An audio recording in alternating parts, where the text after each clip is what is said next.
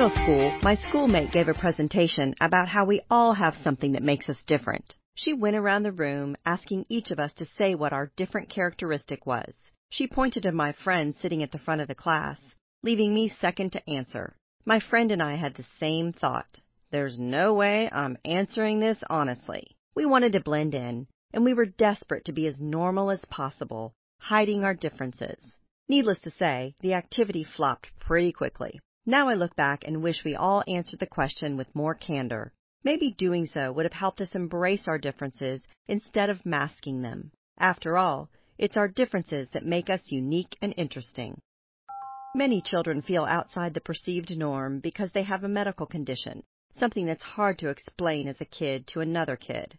Take epilepsy, for example, the fourth most common neurological condition in the world, the key characteristic of which is recurrent, unprovoked seizures. According to the Epilepsy Foundation, each year 150,000 people are diagnosed with epilepsy, with the disorder affecting 48 out of every 100,000 people. The incidence of epilepsy is often even higher in young children, making the already anxiety-ridden experience of growing up an even more challenging one.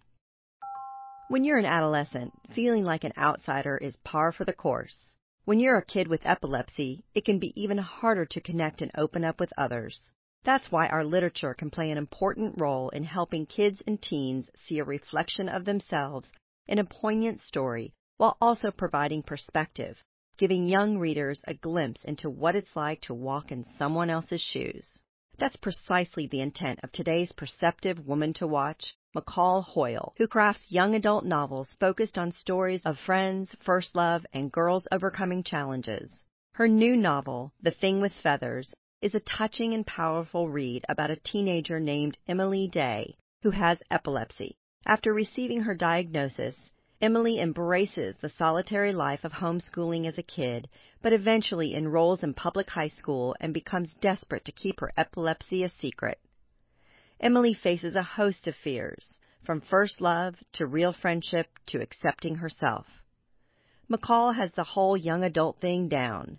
After all, she's a middle school language arts teacher and no doubt witnesses the highs and lows of student life every school day, which certainly gives her first-hand insight into the complicated lives of young people. When it comes to her successful writing career, after all, she's won several awards, including the Romance Writers of America Golden Heart Award. McCall gives some insight into what every working writer needs, as it can be an isolating business. She says writing resources are crucial, and so is business counsel. Learning about agents and editors and taxes is a whole other job in and of itself. Finally, she says, writers need support, just like her character Emily. By connecting with other writerly women, the creative juices get flowing and imagination emerges. Thanks, McCall, for shining a light on a widespread medical condition with an honest and heartwarming approach that's sure to inspire and captivate readers, no matter their age. With McCall Hoyle's fantastic novel and her persevering protagonist in mind, let's conclude with a quote from epilepsy awareness advocate Tiffany Caros. She said, "Never underestimate the spirit of a person living with epilepsy."